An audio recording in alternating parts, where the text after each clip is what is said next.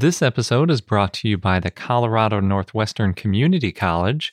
Join them for 2 weeks digging up dinosaur bones from the Jurassic period in Northwest Colorado this summer. For details, go to cncc.edu/dinodig. As you write your life story, you're far from finished. Are you looking to close the book on your job? Maybe turn a page in your career? Be continued at the Georgetown University School of Continuing Studies. Our professional master's degrees and certificates are designed to meet you where you are and take you where you want to go. At Georgetown SCS, the learning never stops, and neither do you. Write your next chapter. Be continued at scs.georgetown.edu/podcast.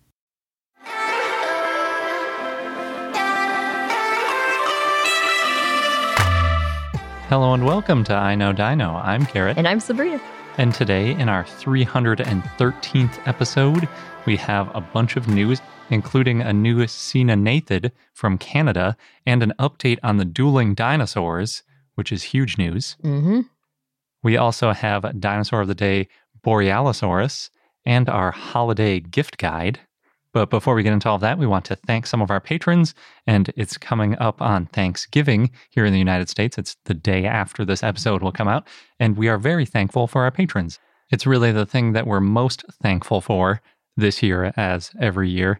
And to thank you all, we want to give a few shout outs here, and the 10 lucky Thanksgiving patrons that are getting shout outs are Neil Ovinator, Morgan Eklove, Richard, Lucas and Eli, DC Cassandra, Red Sox Rex, Jackson Crawford, Lorosaurus, Wouter, and John Heck.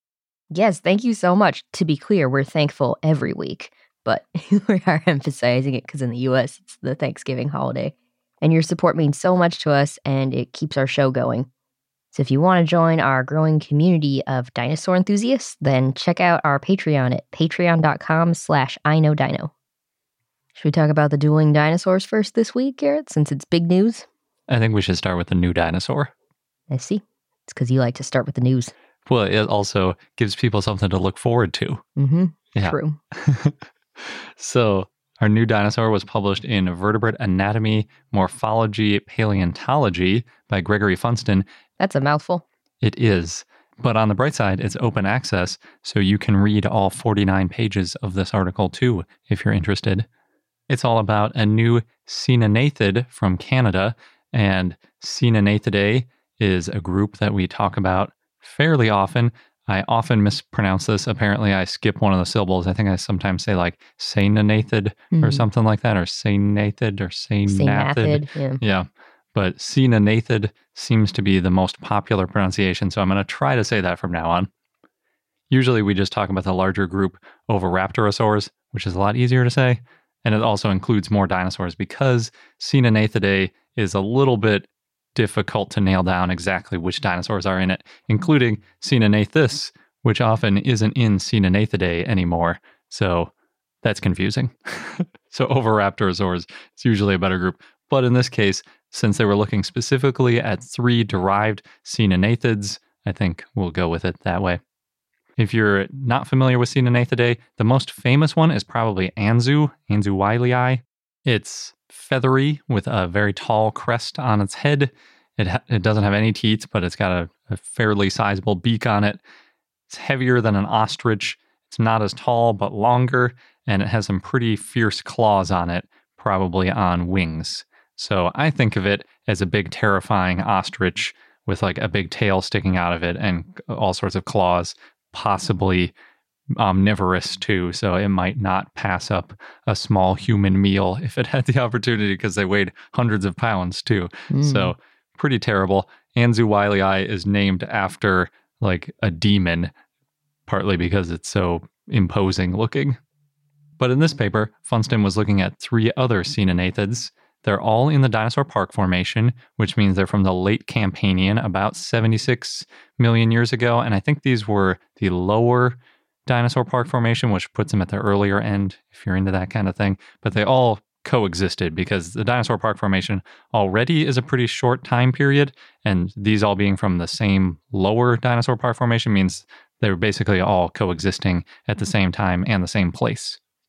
The Dinosaur Park Formation is pretty famous. It's in southern Alberta and basically the same formation as pieces of Montana as well. There's lots of ceratopsians there, like Styracosaurus and Centrosaurus. There's also some other famous herbivores like Parasaurolophus, Ornithomimus, and Edmontonia. And then a couple of carnivores that are famous from the area are Dromaeosaurus and Gorgosaurus. Some big names, big dinosaur names. It really is, yeah. I think after Hell Creek, this is one of the most popular areas, and it's also really close to the Hell Creek, although about 10 million years before the Hell Creek. Some people have considered all three of the Caenornathids in this paper distinct. Others have lumped some of them together from time to time. So the purpose of the paper was really to look at all the Caenornathids from the Dinosaur Park Formation and try to put together a more comprehensive comparison between the different species and whether or not they all justify their own genus and or species. So determining whether to lump or split them for good. Yes. Hopefully for good. But with science... True. It's always changing. Yeah, for good. Doesn't always last so long. In order to do this, they did what we always get excited about, which is cutting into the bones, doing some histology, really looking at them. In this case, they wanted to see if they could find lags, or more specifically, if they could find an external fundamental system, the EFS that we've talked about, which shows you that the bone was basically done growing and would indicate that they're all adults. Because if they are adults, then you're comparing apples to apples. You can rule out that maybe one of the quote-unquote species is just a juvenile of another species. And in this case, fortunately, all three of the Caenornathids were in fact adults, and they all had pretty significant differences. So it looks like all three of them are justified getting their own genus and species name. Cool. Yeah, but unfortunately, two of them were already named, so there's only one new dinosaur to talk about. Still. Yeah. The two that are already named, just to get that out of the way, are Chirostenotes, and that one was named by Gilmore in 1924. That one was basically the first Caenornathid from the Dinosaur Park Formation. And then there was Caenornathus, which was named by Sternberg in 1940. And in this paper, Funston referred some new bones to Caenornathus, and that included some new hip bones and a claw. So I'm guessing Caenornathus is a more complete one because that's how they came up with that group name. Actually, Chirostenotes is a little bit more complete. I'm not sure why Caenornathus got all that good press. It's the biggest one. Maybe that's why. I don't know. Could be. And then just to go back, if they had determined by studying all three of these specimens that they should be lumped together, then they all would have taken the name Chirostenotes because that was the first one named.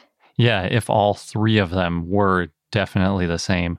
Although I think the reason maybe that they picked Caenornathus to be Caenornathidae could be because they thought that was the adult. Mm-hmm. And then, so maybe someone might argue that you should go with the adult, but you're right, that in general, the oldest name gets the priority.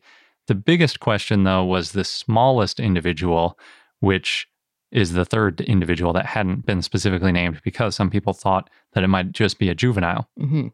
But again, did the histology, found out it was an adult, and therefore it gets its own name.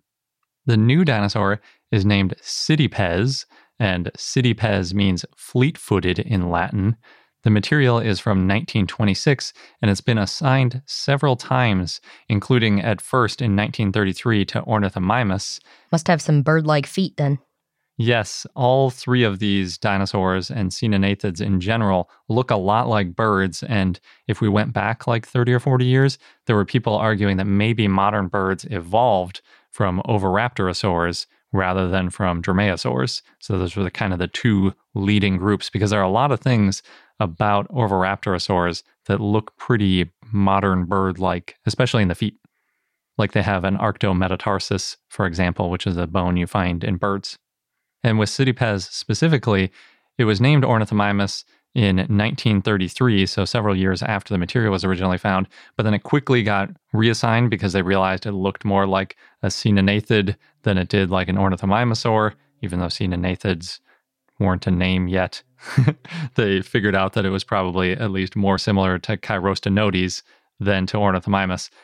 But regardless of all that, the first name was Ornithomimus elegans, and what happens when you reassign in dinosaur terms, a lot of times the genus changes and the species name stays the same if you're changing the genera. So since it was Ornithomimus elegans, now it's Cytipes elegans. They didn't get to change the species name. So it's a little bit like Brontosaurus that way, where this has always been a named dinosaur, but now it has a new genus. Like Brontosaurus excelsus specifically. Versus Apatosaurus excelsus, yeah. The original paper that named it Ornithomimus elegans I don't think has been digitized, but I assume since elegans is Latin for elegant, that's where the name comes from. So I guess Parkes thought it was an elegant-looking foot that he found and gave it that name. Yeah. By the way, little side note, I found the Sanskrit pronunciation guide for Chittipati, and that seems like it's the correct way to say it and not Siddipati or Siddipati, which is especially confusing now because we have Cytipes and Chittipati, which are both spelled Citi. That is confusing. And they're close relatives because they're both Cynonathids. So that's going to be confusing a lot of people in the upcoming years. But it makes sense that they would be pronounced differently because Chittipati is from Mongolia and it translates to funeral pyre lord, and that's from a Sanskrit terminology, whereas Cytipes comes from a Latin terminology. So it's kind of nice that they look similar, that the names both start with Citi because they're related and things like that. But it's super confusing when you try to say it. So keep that in mind if you want. Otherwise, just mispronounce one of them. I don't think anybody's really going to get too upset. I guess as long as you can spell it if you're writing it out. Yeah. I kept wanting to call this Chittipes because I recently found out it was called Chittipati. But then I found out, no, it's city. So anyway, just my own headache to deal with. Again, Cytipes is the smallest of the three Cynonathids from Dinosaur Park Formation. It's only about 1 meter or 3 feet long and probably a little bit shorter vertically, so a little bit under a meter, a little bit under 3 feet, which is very small. It's a small dinosaur. Still ferocious, but yeah, small. The largest of the three is probably Cynonathus. That one's about 2.5 meters or 8 feet long and about 1.7 meters or 5.5 feet tall. So basically face to face with a human. It's almost as big as Anzu, would have weighed significantly more than your average adult human. But fortunately for us, Anzu and potentially Cynonathus might have been a little bit more on the herbivorous side of the omnivore spectrum from our best guesses today based on skull shape. So they only would have gone after humans if it was easy. Yeah, probably. Maybe just babies. And then Chirostenodes is basically in between the two in size. I really like this one quote from the paper. Funston said, quote, Cynonathids occupied a much broader range of body sizes than Oviraptorids, possibly as a result of dispersal to North America during an interval of extensive ecosystem restructuring, end quote. Interesting. Yeah, I find that really fascinating because we think that Cynonathids all came from Asia, and then I guess they came over a land bridge sort of thing, just like humans did 70 million years later. And when they arrived in North America, I guess the ecosystems were changing a lot, and they took advantage of it, just like dinosaurs did at that Triassic-Jurassic boundary and mammals did at the end of the Cretaceous. That's why dinosaurs were so successful. Yeah, exactly. And in case you're wondering what makes Cytipes different, the holotype is just a partial tarso-metatarsus, which I mentioned earlier is fused tarsal and metatarsal foot bones, and it's something you see in modern birds. It's also believed to maybe make them faster runners because when you stiffen up that leg and kind of increase the leverage on the bones, that can help with speed potentially. But in addition to that one bone, they also referred several bones, not the official holotype, but there are other bones that they think also belong to Cytipes, and it includes more foot bones, leg bones, a jaw, and part of the hips, as well as a sacral vertebra. So a decent showing of scattered bones from around the body, but unfortunately there's no head or at least the top of the head above the jaw, so we can't see if there's a crest or anything. And there's no forelimb bones. And some of the coenonythids we know mostly from their hands, so it makes it a little bit tricky to compare Cytipes to some of the other dinosaurs. Phylogenetically, Cytipes came out in a group with Elmosaurus, and Elmosaurus is from Mongolia. So again, we're seeing that distribution from Mongolia over to North America, which is funny because all three of these coexisted in the same time and place, and they're not that close to each other. They're more closely related to different ones back in Asia. The three dinosaurs, they point out, have different jaws and feet, and Cytipes has that fused foot bone the other two don't have, which might have made it a faster runner. But the jaws might also indicate that they fill different ecological niches, and that would be better than trying to compete directly if they were all eating slightly different things or maybe chasing down different types of prey. Chirostenotes' jaws have some elements in common with modern raptors, meaning the predatory birds, which may indicate that it was a carnivore or an omnivore leaning more towards the carnivore end of the spectrum. And again, that's that medium-sized one. But we're still pretty unsure about that because we don't have any gut contents or anything really good to go by. Maybe one day. Yeah. If I had to guess, I would say that Cytipes is also probably more on that carnivore end of the spectrum, because if it has evolutionary benefits to running faster, then maybe it's going after smaller prey. Also, in general with dinosaurs, the smaller ones tend to be more carnivorous than the bigger ones. But that, I mean, now that I said that, I'm sure there's 100 exceptions to that rule. So really, we have to go out and find some gut contents or something before we can figure out much about this group's behavior. And one more fun quote. Funston said, "Coenonythids, quote, were minor but persistent members of the dinosaur park formation fauna," end quote. Persistent, huh? Basically, you find a couple bones of them all over the place, but you don't ever really find a lot of them anywhere. So they're everywhere, but there's never very much of them when you find them. So we know that they were all over the place, but we just don't know that much about them because we just find like a toe bone here, a vertebra there. Whereas with other dinosaurs, you find like a complete skeleton or 10 complete skeletons. So it might be because they were just living in environments that didn't fossilize as well. Maybe they lived like up in a mountain. We've talked about that before. Like if there were dinosaurs that spent most of their time uphill from things and like away from streams and away from places they could get easily buried on like harder terrain, we would very rarely see them get fossilized. So for one reason or another, we don't have many fossils of these. And that's the only way we're really going to straighten this out. Or they all lived nice long lives and they weren't suddenly buried by some catastrophic event. They were good at avoiding getting buried. Yeah. Well, it's true. I was really surprised that all of these individuals, he found adults of all three species, because a lot of times we talk about, like recently at SVP, some of the talks, they said they couldn't find a single adult. They were all juveniles in some of these species. But in this case, they're all adults. It's pretty cool. But being more bird-like in that way, they might have grown faster and then stopped like birds do today, whereas traditional archosaur crocodilian style, you just kind of slowly grow indefinitely. So just going back to that hashtag need more fossils. Yep. But you know, there are 2 new 100% complete specimens out there, also known as the dueling dinosaurs. Oh. So maybe you saw these news items going around because it was very popular this week. But the dueling dinosaurs are going on display at the North Carolina Museum of Natural Sciences. That is awesome. Yeah.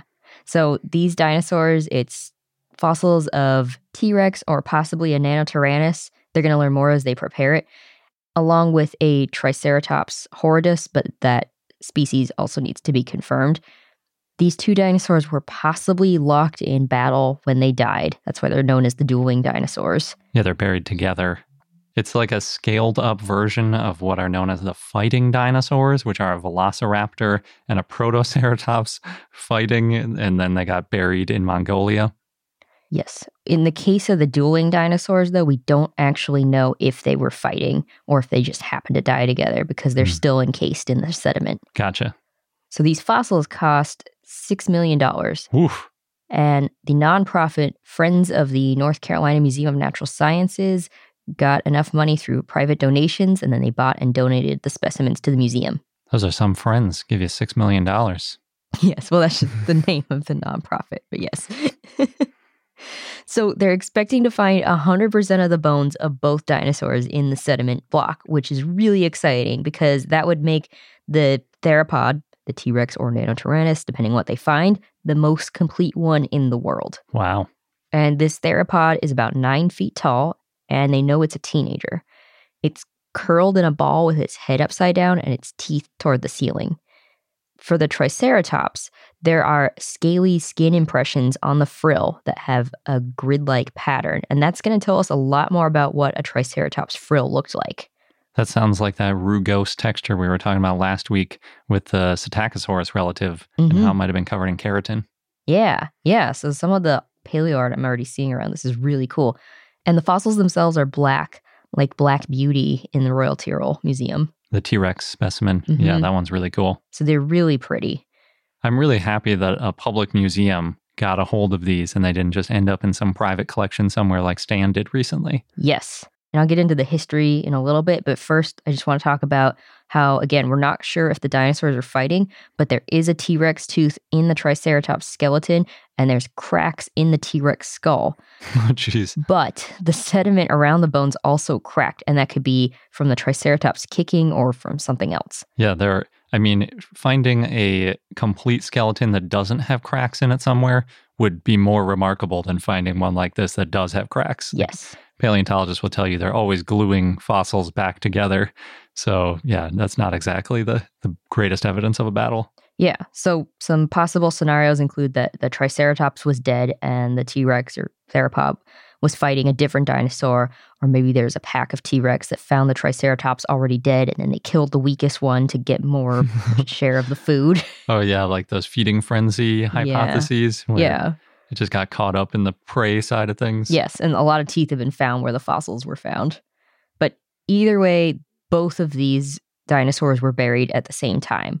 And there's signs of soft tissue preservation. Ooh. So there's a lot of cool stuff that's going to be coming out of this. Yeah, we've been talking about this fossil for a long time. It's so cool that it's now fully in scientific land where we'll get lots of information about it for sure. So diving into the background on these fossils, the dueling dinosaurs, we've talked about it a lot because they've been part of a really long legal dispute. Clayton Phipps and his cousin and friend found the fossils back in 2006 in the Hell Creek Formation, and first they came across a large ceratopsian bone and then a theropod claw. And apparently when they first saw whatever fossil was sticking out of the ground, they weren't that excited about it, but they were somehow drawn to it and then found out it was a really exciting find. Yeah, I can imagine. And that's basically the ideal thing. You see like a toe bone sticking out and then you dig down and find the rest of the animal. Yeah, it's very rare you find the rest of the animal. Yeah. So in 2013, the fossils went to auction. They were appraised between $7 and $9 million, but I think they only got an offer for $5.5 million, so they didn't sell them. Then there was the legal battle over who owned the land where the fossils were found. There were the surface rights, which belonged to the Murrays. You might remember this when we talked about it through over several episodes. Or the mineral rights, which belonged to the Severson brothers. And we did talk about the outcome of the case in episode 291. That's when we said that the U.S. Court of Appeals for the Ninth Circuit found that the dueling dinosaur fossils belonged to the Murrays, the owners of the surface estate, and that the owners of the mineral rights, the Severson brothers, did not have a claim to them. So this came after the ruling from the Montana Supreme Court that fossils are not considered to be minerals. Yeah, that basically all boiled down to a definition of minerals. And by their perspective, the court's perspective, a mineral is something that has value because it's a mineral. And these things weren't valuable because they're minerals, because they're very common minerals. They're valuable because of the shape that they are. So they didn't fall into the legal definition of the mineral rights as it was written. But I'm pretty sure going forward, people are just going to add fossils when they're buying mineral rights from land. Probably. So during all this time, the museum in North Carolina already owned the dueling dinosaurs. Really? Yes. And I think we read about that, or there were rumors like, some public museum is interested in it. But they had to wait years while this legal battle played out without spilling that they had these fossils. So they they owned them, but they didn't know who they were going to pay. In other words. Exactly. Yeah. Because the lawsuits didn't affect the fact that they owned it. It just affected who they would pay. Weird. So they weren't going to take collection of them until they paid for them, but they had to wait to pay the right person before they could get them. They couldn't just take it and start working on it and figure out who to pay later. Yes, at least that's how it sounded to me when I was reading up on all this. I mean, I think that's usually how it goes in legal battles. When something's being fought over, it sits in like a warehouse somewhere where neither side has access to it until they decide who gets it. Mm-hmm. What's really cool about it, though, is that the North Carolina Museum of Natural Sciences is building a new dino lab. It's part of this $14 million project, and visitors are going to be able to watch paleontologists prepare and study the dueling dinos. That's so awesome. Yeah. And you can ask, when you visit, you can ask paleontologists questions as they work. They're also going to have live streams to show the research. And there's going to be a public lab next door where people can try using the tools and see what it's like to prepare a fossil. That reminds me a lot of when Sue was getting prepared in Disney World and they set up a big thing like that so everybody could kind of get involved with the preparation and see exactly all the details. Oh, I forgot about that. Yeah, so Dino Lab will open in 2022. They still need to raise some money to build the lab. They've gotten $2 million from the state and Wake County and about $1 million from tourism tax on hotel stays. And the Bank of America Foundation donated $1 million towards the Cretaceous Creatures Project. And that's where high school students around the world can go to the dig site where the fossils were originally found to learn more about the context and the environment in Hell Creek where the dueling dinos were. And once the fossils are prepared, they're going to be CT scanned. That is awesome. That's great that they raised so much money to go study the original environment where they came from, because we talked a little bit before about how these fossils, sometimes when they're excavated by non-scientists, we learn a little bit less about where they came out of, what the age of the rock is, how exactly they were situated and things like that. But if you have a bunch of scientists regularly going out there and can be part of that process, especially younger people, learning about it at the same time, that's really cool. Yeah, so the dueling dinosaurs were controversial because they were dug up by private collectors. And Jack Horner even years ago said that, they have no value to science, basically because of that. He's since taken it back. So what happened was Lindsay Zan and her team, they're working on the fossils, and they've spent a lot of time at the Hell Creek Formation already. They met with Clayton Phipps, who found it. They studied where these fossils were buried. So far, they say they found it looks like it died in an ancient river environment. And they're saying, yes, these fossils are still valuable, even though they were dug up by private collectors, because they're able to still track down, the original dig site and look at the context and everything. Yeah, that's really the most important piece of it. If you can find the exact rock that it came out of, especially in this case where they're not even excavated all the way, so you can see exactly how they're situated, because I assume this is just in one or two massive jackets, then you're going to be able to get a lot of that context during the fossil prep. And then if you can see where they're from, you can get the sedimentation data and figure out the exact age of it too. Mm-hmm. And we'll get the microfossils, which is what the students will be doing. The fossils themselves weigh 15 tons. Oh, man. Mm-hmm.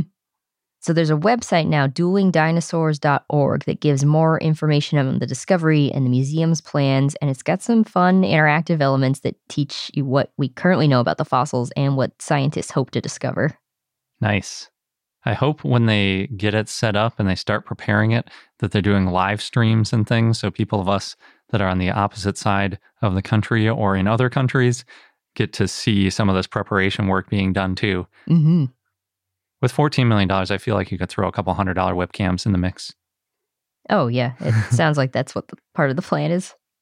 That is so awesome. It really does take a lot of the sting out for me of losing Stan to a private collection. I'm amazed that it went for so cheap, though. $6 million versus, that's less than a fifth of what Stan the T-Rex cost. Yes, and the reason for that is because Stan was already prepared. Oh, that makes sense. Mm-hmm. Yeah, that's actually really interesting when you look at it that way, because to a private collector, it's more valuable if it's already prepared, but to a museum, it's less valuable if it's already prepared, because you're like, where's all the science? You prepared away all the science information. Mm-hmm. Whereas the private collectors don't want that. They want a nice, pretty thing that they could set up in their house. Well, in that case, it worked out then because Stan was prepared and able to be studied while being prepared, so... Yeah, and we made lots of copies of it and everything. Mm-hmm. But it would be nice if Stan ended up somewhere public sooner or later. Yeah. But the dueling dinos, I'm really pumped. Oh yeah, I'm really excited to see what they learn. And I've got to say, the idea that it's a Nanotyrannus, I think is crazy. It's a T-Rex. There's no way that people should be assuming it's a Nanotyrannus. Like that's a distant second alternative hypothesis of what it is. Well, I don't think they're making any assumptions yet. They're just saying, here are some possibilities. It makes it a little bit more exciting when you're like, maybe it's a Nanotyrannus, but it's not nobody thinks Nanotyrannus is a thing anymore. There's like 3 people. It's a T-Rex. This episode's brought to you by the Colorado Northwestern Community College, where you can become a part of the scientific process. As a participant, you can go on a real-life dinosaur dig, and you'll be helping to advance science and our understanding of the ancient world. What's really cool is that the fossilized bones that are being excavated, they're public, and they're going to be displayed and preserved for future generations to study and admire. Yeah, we've mentioned how that's a really important part of the scientific process, not just getting them out and describing them once, but keeping them and preserving them so that future questions and future scientists can take a look at those bones to answer new questions and validate results. And the site is special and also near and dear to me because it's in the Morrison Formation, known for the sauropods, of course, of the Jurassic time. And it represents one of the best bone beds ever found in the Saltwash member. Yeah, the current interpretation is that the site was the result of a Brachiosaurus sort of jamming up a river and then other carcasses piling up behind it. Oh, no. And that's how we got a bunch of different types of dinosaurs all fossilizing together. So, oh no, but also, yay. Good for us as scientists. And dinosaur enthusiasts. Yes. So there are 2 scheduled digs if you want to get involved with getting these bones out of the ground. You can go from July 6th to July 20th or from July 22nd to August 5th. Head over to cncc.edu/dinodig. You'll get all of the details. Just make sure that you register online by May 31st. And again, that is cncc.edu/dinodig, DINODIG. BP added more than $70 billion to the U.S. economy in 2022 by making investments from coast to coast. Investments like building charging hubs for fleets of electric buses in California and starting up new infrastructure in the Gulf of Mexico. It's and, not or. See what doing both means for energy nationwide at bp.com/investing in America. So you can't buy the dueling dinosaurs as a holiday gift, but you're in luck because now we're going to talk about our 2020 holiday gift guide. These things are going to sound a lot less exciting than the dueling dinosaurs, but no one should be buying those anyway, except for a museum. The dueling dinosaurs. Yeah. Gifts, though. You can buy those anytime. Doesn't even have to be for the holidays. True. So we're going to talk about our gift guide. If you want links to all of the things we're going to be talking about, you can find them on our website at bit.ly/IKD-gift guide. Or if you just go to iknowdino.com, I think it's pinned, right? Yeah, at the moment. At the top, yeah.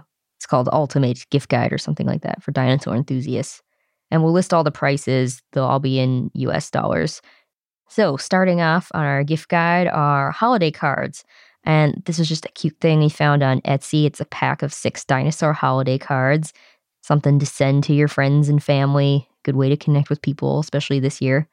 So they're like 1 dinosaur per card? Is that what goes on? Yeah. So there's, for example, a sauropod with a holiday scarf wrapped around its neck. Oh, I see. Yeah. So they're seriously like holiday dinosaurs, yes. Not just dinosaur holiday cards. Exactly.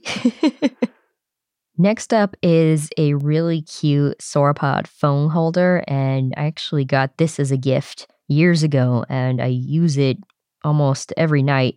You can prop up your phone while you're in bed or on your desk.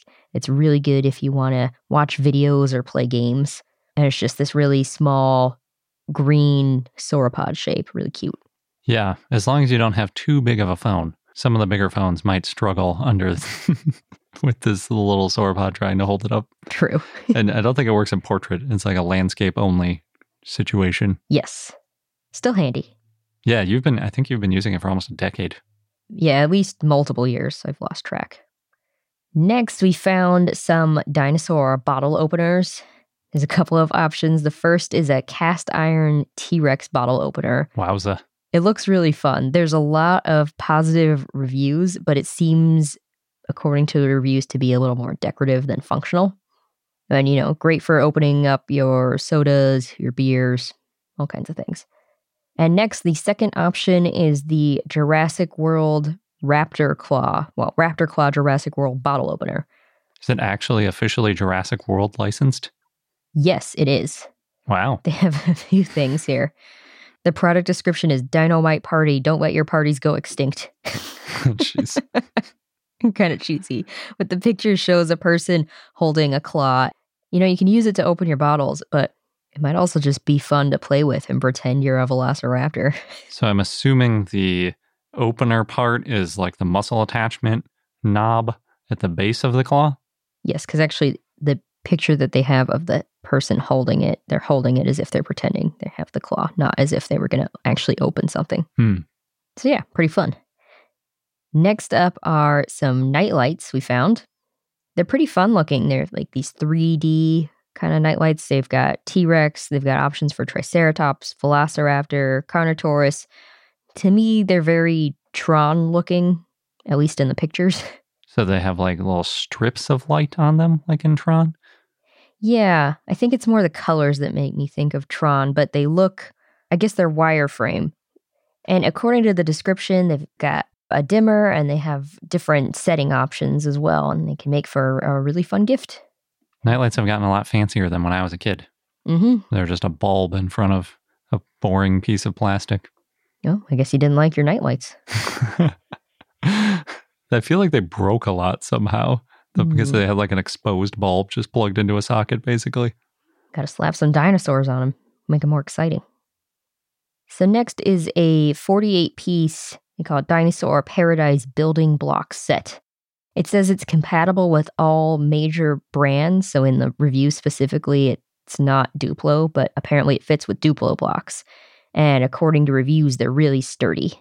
Yeah, looking at them, they look a lot like Duplos. I know there are some official Duplo dinosaur sets that I was looking at a couple years ago, and they were super expensive because they must have gotten discontinued. So they're like collector's items. So I guess these are a good alternative if you don't want to spend hundreds of dollars on collector's items. Yeah. For a kid to like drool on. Yeah. They're really colorful and cute dinosaurs too, and they come with some big carrots for the herbivores to eat. Oh yeah, that makes sense because we all know dinosaurs ate carrots. Well, in building block land, yeah. Why not?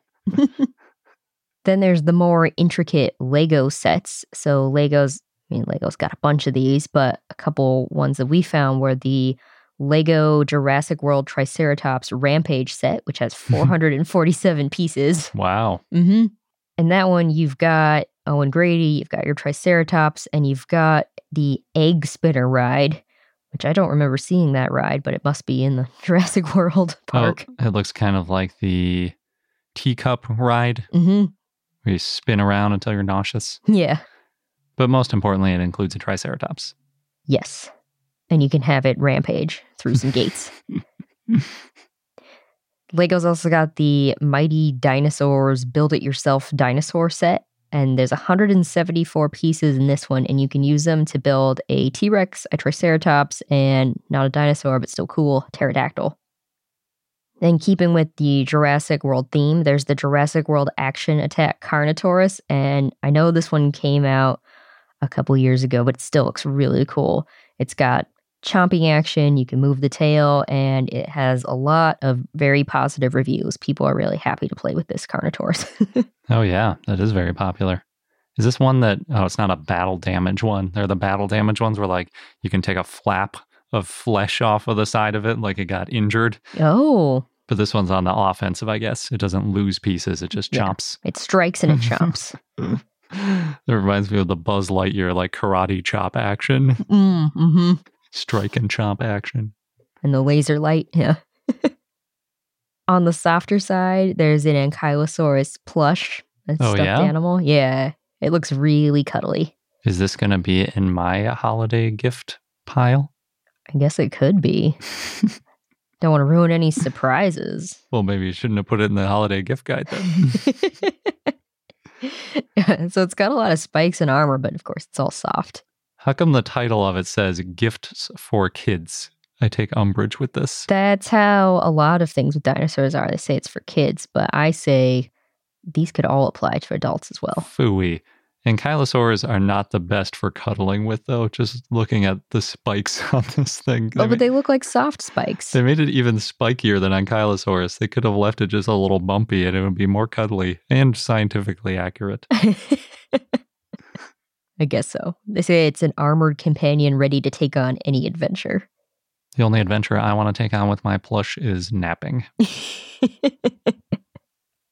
Well, it looks very cuddly and easy to nap with. Okay, good. Even with the extra spikes. I expect to see it in my stocking. We'll see. We also found a few more crafting kind of dinosaur gifts. So there's a dinosaur painting kit, and that's where it comes with dinosaur models and paint. And the idea is that you get to design your dinosaurs. Choose your own coloration pattern. Exactly. So you get 6 dinosaurs, 2 of each. It's two sauropods. Looks like a podosaurus to me. 2 T-Rex, 2 ankylosaurs. And I like in the picture how they painted different patterns on them. So there's like spots on the sauropod and actually counter shading on the ankylosaurus. Although the counter shading is all upside down.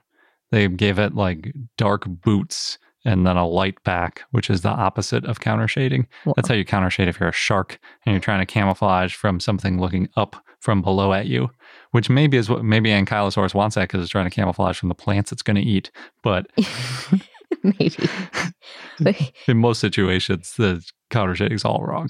All right. So if you get your own dinosaur painting kit, make sure you counter shade the right way or else Garrett will judge you. I will.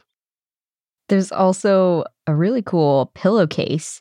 It's like a black and white drawing of dinosaurs, like a dinosaur scene.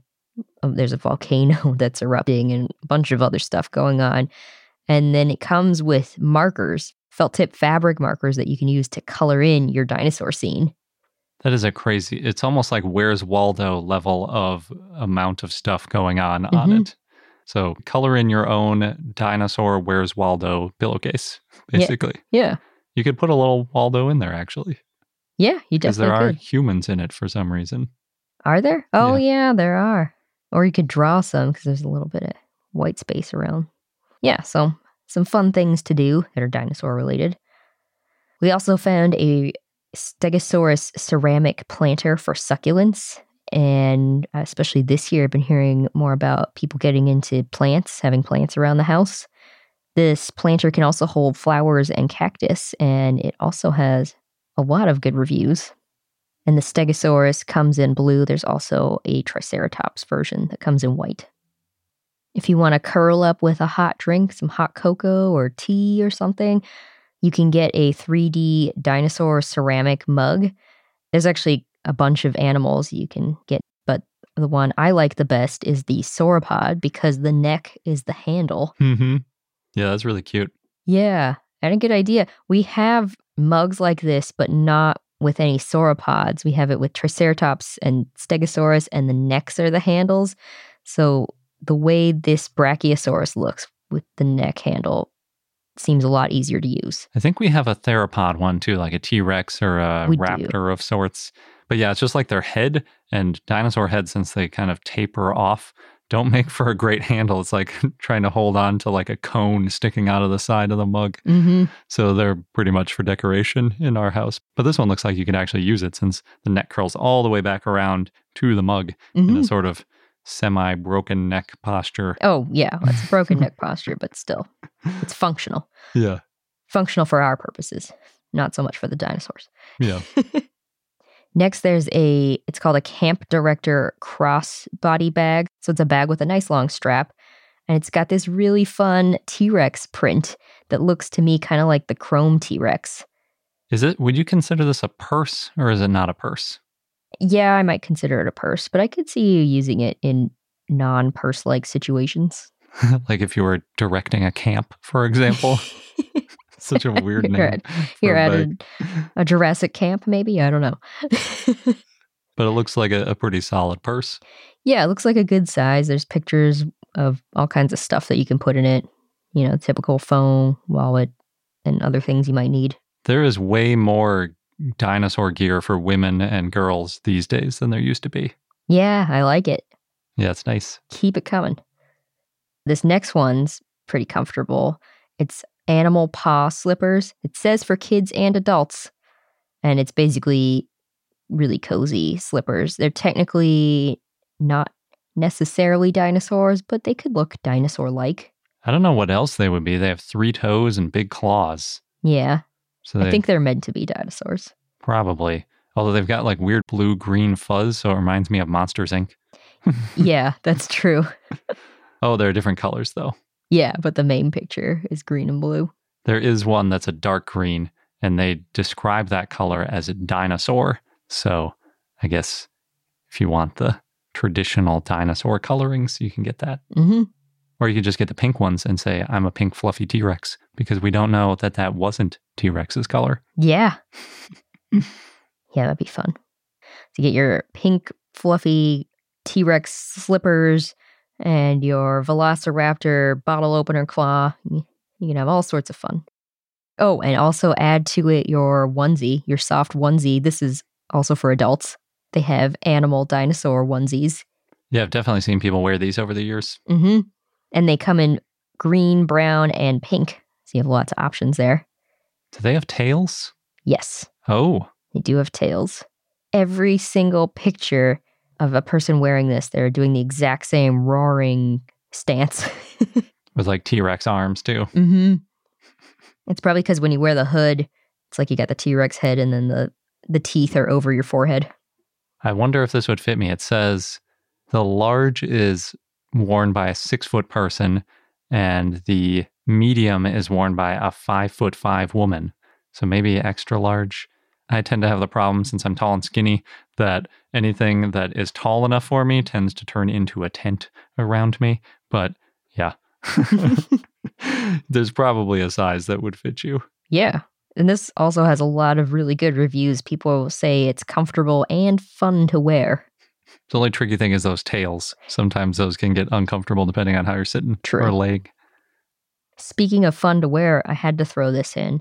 The Jurassic World inflatable T-Rex and Velociraptor costumes, officially licensed. We have both. You might have seen them in our TikTok videos. I will say the T-Rex one is easier to move around in, but they're both fun. The T-Rex one also zips up in the front, which makes it a lot easier to get into and out of. Whereas whenever Sabrina gets into the Velociraptor one, it's like helping someone get into a dress with an awkward zipper because it's in the back, and the arms on the Velociraptor have hands attached to them, so you couldn't even really reach around to the back because you got these big dinosaur hands over your hands. Yeah. Whereas with the T-Rex, it's like putting on gloves afterwards. Yeah, 2-fingered gloves. Mm-hmm. Yeah, I do think the T-Rex one is still the best, but we haven't tried the Triceratops one yet. We got to get that one of these days. Yeah, we probably will. I really doubt I would fit in the Triceratops one. That one looks like it's even shorter. You never know. It just depends, because when I put on the T-Rex costume, I can fit through our doors a lot easier than when you put on the T-Rex costume. Yeah. Well, in the T-Rex one, at least I can still kind of see out of it. I'm still a little bit too tall for it, but the Velociraptor one is definitely not as tall people friendly. And judging by the pictures, I think the Triceratops one would be even worse, but I'm not sure. There's only one way to find We're out. going to have to buy it, yeah. Maybe it'll be on next year's gift guide. Maybe. Now I want to talk about some honorable mentions in our gift guide, and that includes our I Know Dino merch store, which you probably already know. You can buy t-shirts, hoodies, masks, mugs, and a lot more things, and we have 4 different designs that feature Allosaurus, Spinosaurus, Parasaurolophus, and Gorgosaurus. And I will say, I really like our t-shirts. They're pretty comfortable and soft. Yeah, all the stuff on our merch, the stuff they make is really nice. I also want to mention our creative journal, Keep Your Dinosaurs Here. It's got 100 prompts to get you writing and sketching, and there's facts about dinosaurs. It's been used in classrooms. We've also heard that adults have enjoyed writing in it and using it. So I'd say it's good for all ages.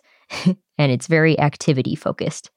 Yeah, I really like it. It's a solid creative journal and all dinosaur themed. So if you're into creative journals and you're listening to this podcast, it's probably a good fit for you. Yeah. Also, if you have an Amazon Alexa device and maybe you're in a group and you want to listen to more dinosaur things, we have a Dinosaur of the Day skill. So you can hear all those segments from our show. So just a fun little activity you can do.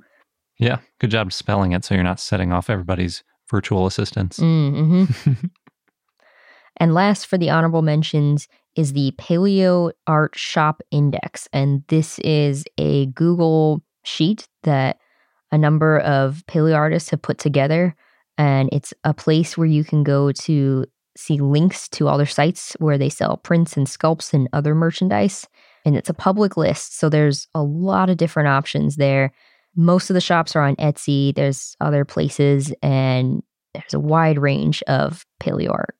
They're up to over 50 artists that are on this list as of now, and I think more people have been adding to it steadily. Wow. There's a lot of paleo art to choose from. Definitely. So that's our 2020 guide. Again, if you want to see any pictures of the gift ideas and get direct links for where to purchase, then go to our website. It's one of the main posts on our homepage, or you can go to bit.ly/IKD-gift guide. Hey, it's Kaylee Cuoco for Priceline. Ready to go to your happy place for a happy price? Well, why didn't you say so? Just download the Priceline app right now and save up to 60% on hotels. So whether it's Cousin Kevin's Kazoo Concert in Kansas City, go Kevin, or Becky's Bachelorette Bash in Bermuda, you never have to miss a trip ever again. So download the Priceline app today. Your savings are waiting. Go to your happy place for a happy price. Go to your happy price, Priceline.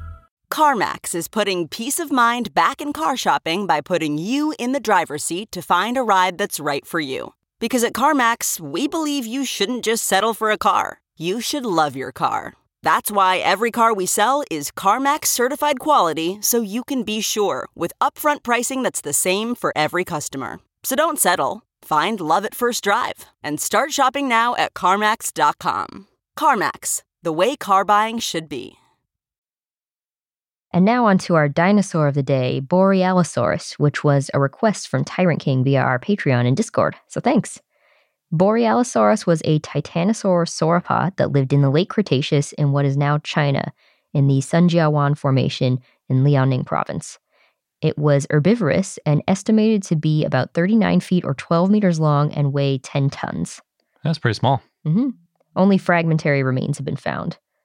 The holotype is an Opisthocoelous mid-distal caudal vertebrae, centra with convex articulation at the front and concave at the back. Yeah, that's what Opisthocoelous means.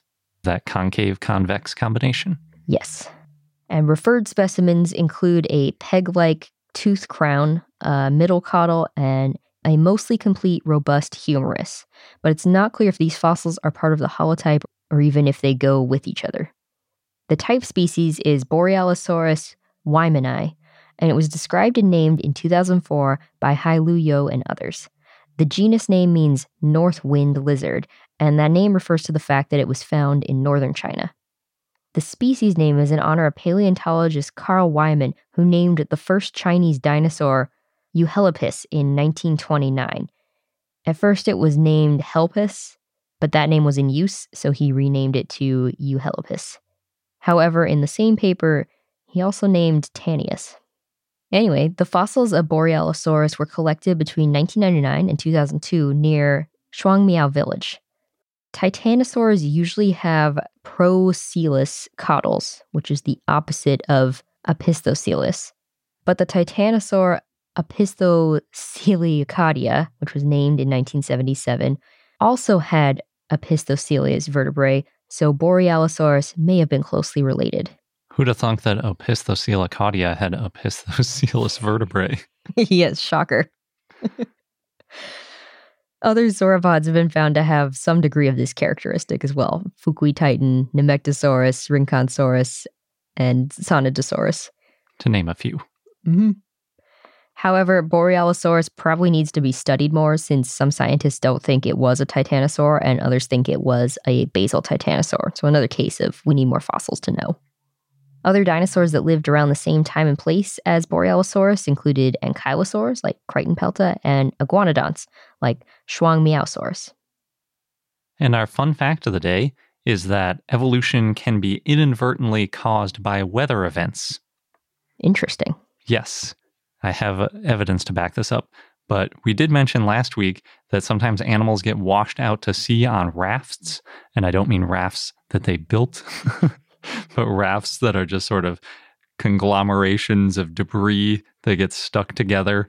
Or it could just be a single piece, like, say, a big tree trunk or something, getting washed out to sea. And if there's a lizard or something on it, it can end up on some other island. And then if there's a few of them on that island, they can reproduce and start their own little side branch of reptilians. And then before you know it, they're their own little species going on in isolation. But this specific story that I'm going to tell you is from the book Life Through the Ages 2, which is a sponsor of the show, and it's about Nene. So Nene is sometimes called the Hawaii goose, which gives you a little bit of an idea about what it's related to. It looks a lot like the Canada goose. Is it as mean? I don't think so, because it's on an island, and island things are nicer. But if you're wondering, Canada goose has the scientific name of Bronta canadensis. The Hawaii goose is from the same genus, Bronta, and the species name I think is pronounced sandwichensis, which apparently is because the Hawaiian Islands used to be called the Sandwich Islands. Did not know that. Me either. Bronta is basically the goose group, so it's like the Hawaii goose and the Canada goose, or the sandwich goose if you prefer.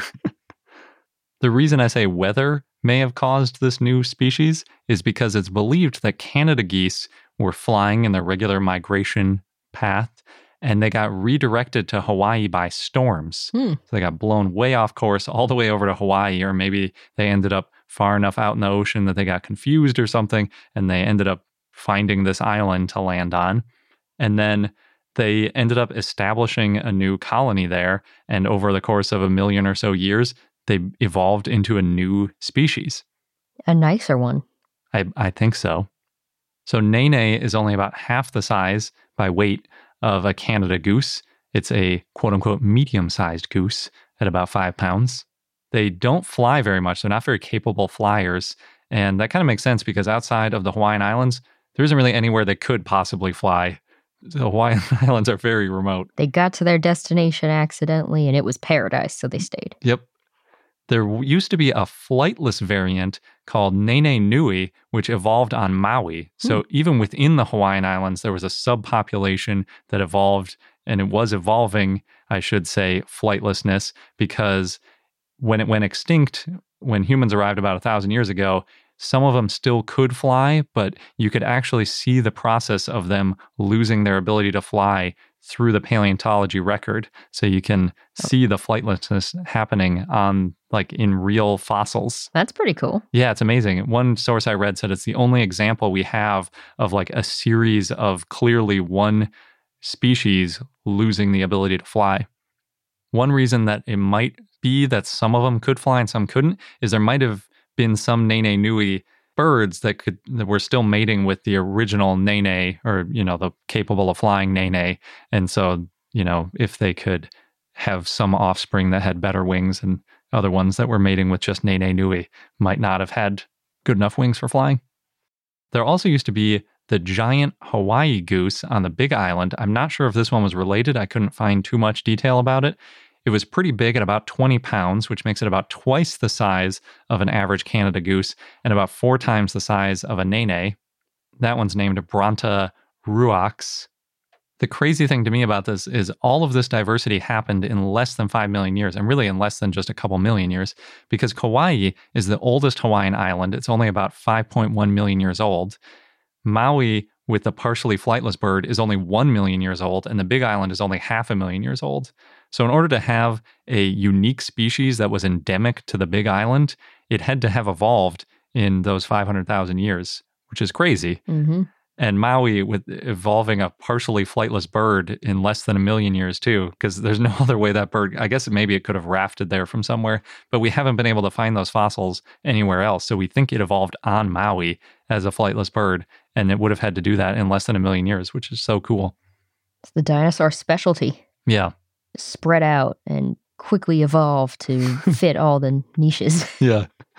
Like those Ceninathids coming over into North America, and just some of them got really big, some got small, filling all the gaps. Mm-hmm. It also reminds me, do you remember when we were in Hawaii, and I think we were on Kauai, and they were talking about how old Kauai is, and look how like old and lush, it's like ancient rainforest, and we kept laughing because we're like, Hawaii is like the newest land on earth. What are you talking about? That it's old. Yep, I remember. It's like, yeah, sure, Kauai is old for Hawaii, but compared to anywhere else on earth, it's ever maybe parts of like Iceland, it's as new as it gets. But if you're not constantly talking about dinosaurs like us, then 5 million years sounds ancient. Yeah, it does, but it's not. Even though I was talking about how humans basically made a couple of these go extinct, I should point out in Life Through the Ages 2, they pointed out an example of a successful conservation story, which is Nene. So in 1951, introduced species had reduced the Nene's numbers to only about 30 individuals, which is obviously hugely problematic. But now, due to lots of conservation efforts, there are estimated to be over 1,000 in the wild, which still makes it one of the rarest, if not the rarest, goose. But having thousands in the wild is decent for an island, and there's also over 1,000 in captivity. I think once they became really rare, they got more popular for captivity, because I think in 1950 there were only a dozen in captivity, and now there's over 1,000 in captivity, which could help if we need to reintroduce them again in the future.